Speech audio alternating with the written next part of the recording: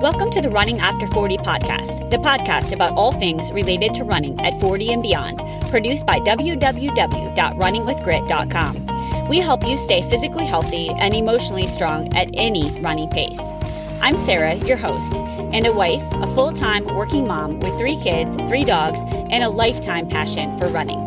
Whether you are a veteran runner looking to maximize your times as a master runner, or a brand new jogger starting in your 40s, 50s, or any age, this podcast will be there for your journey. I want to share stories, secrets, and strategies for success. This includes mistakes and lessons learned, all related to running past age 40. Let's hit the play button together and hit the roads as runners with grit after age 40. Hey guys, welcome to episode 43 of the Running After Age 40 podcast. Today is probably the episode I'm most excited about out of all the 40 plus episodes that I've done, other than I guess the interviews, because I really enjoyed those. But for solo episodes, I think this is the most powerful one for me. And what I'm going to do is talk about The Power of One More. And that is a book that was published last month in June of 2022 by Ed Mylett.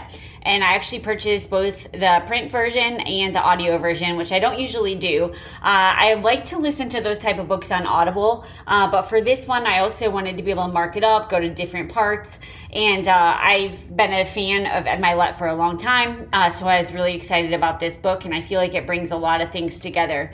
But I also know that not everybody has time or the desire to read those type of books, and so what I wanted to do is apply the power of one more to running. And so that's what I'm going to do in the next couple minutes. And I'm going to split this up into at least 2 episodes, if not 3, just because it's so much to take in and we can't, yes, we all want to take massive action. We want to be the best version of ourselves. But sometimes if it's just information overload, then we tend to do nothing. If you're like me anyway, that's what happens. So Ed Mylett in The Power of One More says that, in order to transform your life, you're a lot closer than you think. And that's where I think we just get stuck. We don't realize when we feel like we're at the end of the rope, that we're just like in a tunnel to nowhere, that a lot of times right around the corner is a much better future. And there's so much negativity in the world right now. I think we all just need a little bit of uplifting positivity, noting that, maybe you were just one more try, one more call, one more step, one more day of running, and then you're going to get, closer to your goals. So I'm going to go through the first, let's see, how many is it going to do? First 7 of his chapters, and just apply the different concepts specifically to fitness and running, and I'll tailor it to the over 40 audience.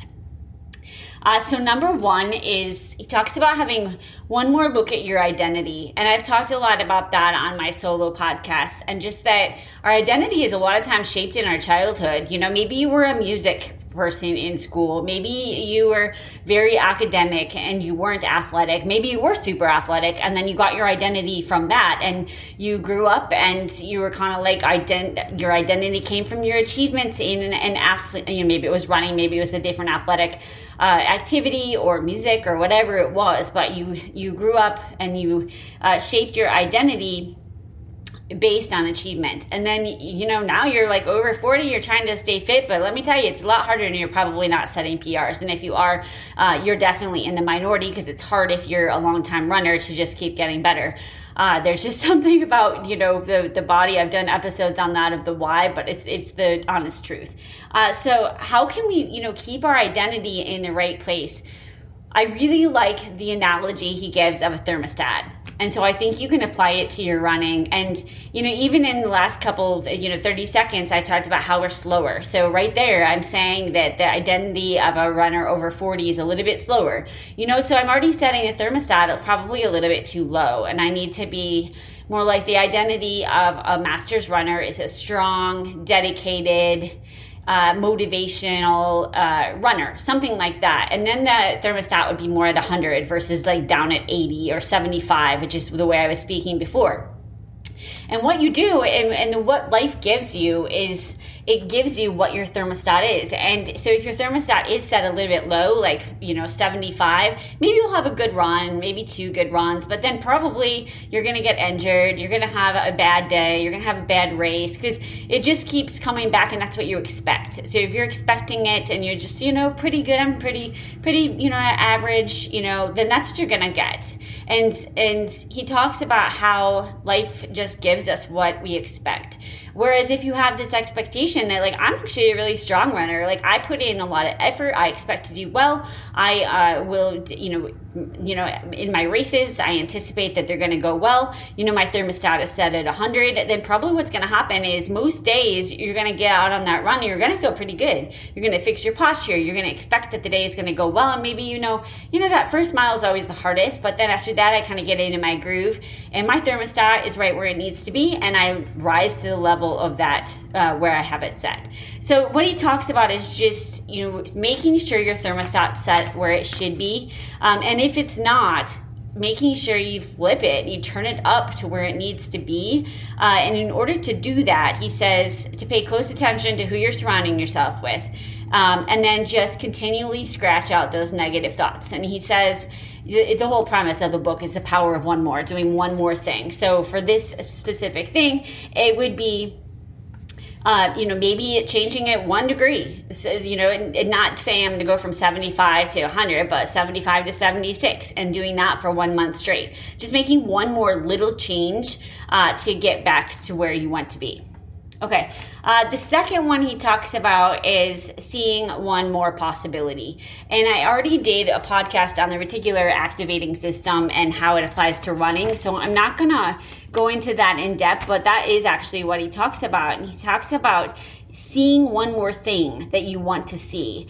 And so he gives the analogy of the homeless drug seeker. Like, they're going to be able to find drugs, right? Because that's what they're seeking. And I know that's a really super obvious example, but it's like the dog, you could put all these things in the room and you put a treat. They're able to, obviously they're smelling it, but they're seeing it too, and they're able to find it.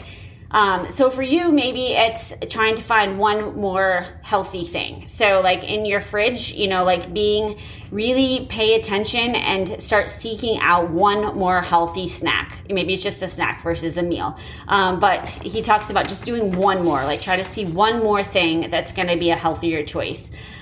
You could also say, I'm going to see one more positive thing on my run. Just pick one thing today, when you're outside on your jog or even on your treadmill. Maybe it's something on your wall. Maybe it's something in your neighborhood that you never noticed before. A really pretty flower, a really pretty tree. And then you're just triggering some happiness on your route. And then you're expecting to see that in the future. So your brain's going to seek out more pretty things, more beauty in nature, more happiness that you have a workout room, things like that. All right, number 3 is one more try. And what he's saying is that if you act and do the same things as everyone else, you're going to get the same results as everyone else. I love this so much. And he just is talking about one more try. So if you've had a bad run, if you've had a lot of injuries lately, if you've had a bad race, what I'm going to encourage you to do is just go give it one more try. So if you've taken a couple weeks off, it's fine. Just get up tomorrow and give it one more try. If you've stopped doing speed work or just, been in a rut, one more try. Just do it one day. Don't commit to a new training plan if you're in a slump. Just do it one day. Even if it's just a mile, it doesn't matter. It's taking action for one day. So I think that I love the one more try. That's probably my favorite out of the chapters so far. And he says to be really aggressive about it. He doesn't mean aggressive as far as what the action, what it is. So I'm not saying you have to go run 10 miles if you're not in shape, but he just means go all in, dress yourself for that race or that run, get yourself ready, put your hair up, be ready and all in, no matter how short it is, and just to give it one more try, one day.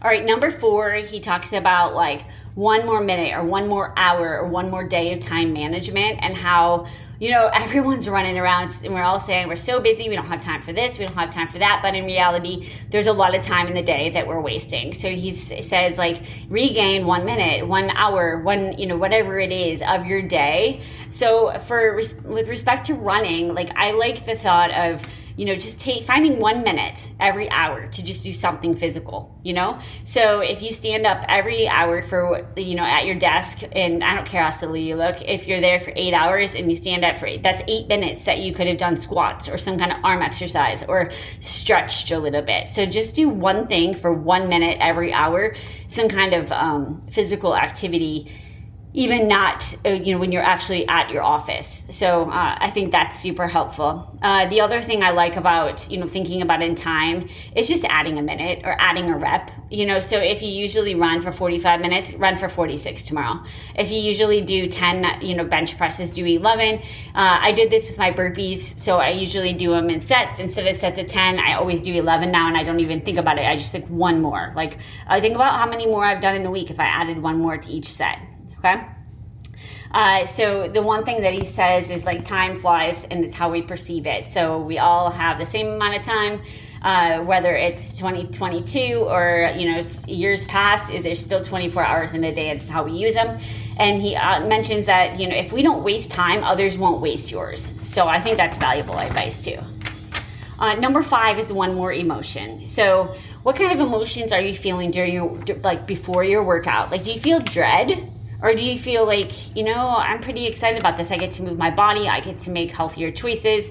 I'm going to feel really good afterward. What do you feel blissful? Do you feel peaceful? And if not, what is your emotional state? Because if it's most likely, it's probably always pretty similar because we all kind of return to this emotional home. So the question he asks is specifically, what are the 5 to 6 emotions I want to experience? So in your next run tomorrow, or if you're running right now, what are the 5 to 6 emotions you want to feel? Do you want to feel like optimistic? Do you want to feel light on your feet? Do you want to feel like strong? Do you want to feel inspired? What do you want to feel? Because if you decide what you're going to want to feel and then you figure out what's holding you back from that, then you're going to be able to feel that way. So that's, he doesn't say you got to do all 5 to 6 of them, but what he says is to identify one negative emotion that you're feeling. So one negative thing that you're feeling on the run. Maybe it's just fatigue or just burnout, something like that. And then find one more emotion that you want to feel more of. So maybe that's enthusiastic, and that's what you want to focus on. You want to focus on anytime you have a thought that's feeding that negative emotion, scratch it out. And anytime you can just emphasize that I am strong, I am strong, I am strong. Literally say it to yourself, because if you say it to yourself, then you'll believe it. Number 6, I already did a whole podcast on this, but it's about your associations. It's about your peers, and it's about going out and surrounding yourself with other fit people that have goals that are similar to yours, and it's your inner circle. So if you don't have a running group, then get on Instagram and follow some runners that are the kind of person that you want to be. Don't look at it as jealousy, reframe it as a good thing that if other people are doing it, you can achieve it too. So definitely, your peer group, whatever you're doing with people that you hang out with, that's going to be your standards. So look for one more way to surround yourself with one more person that can really up-level you and help you out. And then number 7, this is the last one for this episode, is one more dream. I love this, and I hope you do too. Have one more dream, kids dream, and then we give up on our dreams. If you're listening to this, you're probably over 40. So, he encourages us to operate from our imagination and not from our history. So stop thinking about that time that you gave up running, or you stopped in a race, or you had, a bad workout, or you gave up on your fitness, or you ate like crap. Stop it. It doesn't matter. You're operating from your history, and you need to start dreaming. Dreaming is completely free, and it's our greatest gift. And if you put your imagination to work, it will work for you. So, he says, you think about dreaming about when we're sleeping, but if you've ever woken up with this good idea, or had in the middle of a work meeting or something like that, something comes to you, that's because you're dreaming. So, you're not too old. You don't have to stay stuck. You don't have to live in the past, live in the future, dream big, and put your imagination to work. So that's the power of one more. So that is the first 7 chapters. It's 20 in total. But like I said, I just thought it was so much information. But if you don't do anything else, at least run for one more minute. Add one more workout this week, even if it's literally 5 minutes, like that you're doing some strength or some stretching. Just one more thing, and make one more healthy choice in your nutrition. And at the end of the week, you'll have done 3 things that just will power you up one more. And then maybe just encourage one other person to do the same thing. Like encourage someone else to go for a walk or run with you later in the day and up-level your life. Because if you can impact another person, you're going to feel great too. So thank you so much for listening to the Running After Age 40 podcast. I'm going to continue to dive into this book and then come back with part 2 in about a week. I'd love to hear what you think and just share with other like-minded people, because we all need a little bit of one more. Thanks. Thanks for listening to the Running After Age 40 podcast. If you like the show, please be sure to rate and give us a like in iTunes. Also, check out our website, www.runningwithgrit.com, for all things related to running over the age of 40. We have a special gift guide up for the holidays on the site, designed to share stocking stuffer ideas and gifts for runners at pretty much every price. Thanks for listening.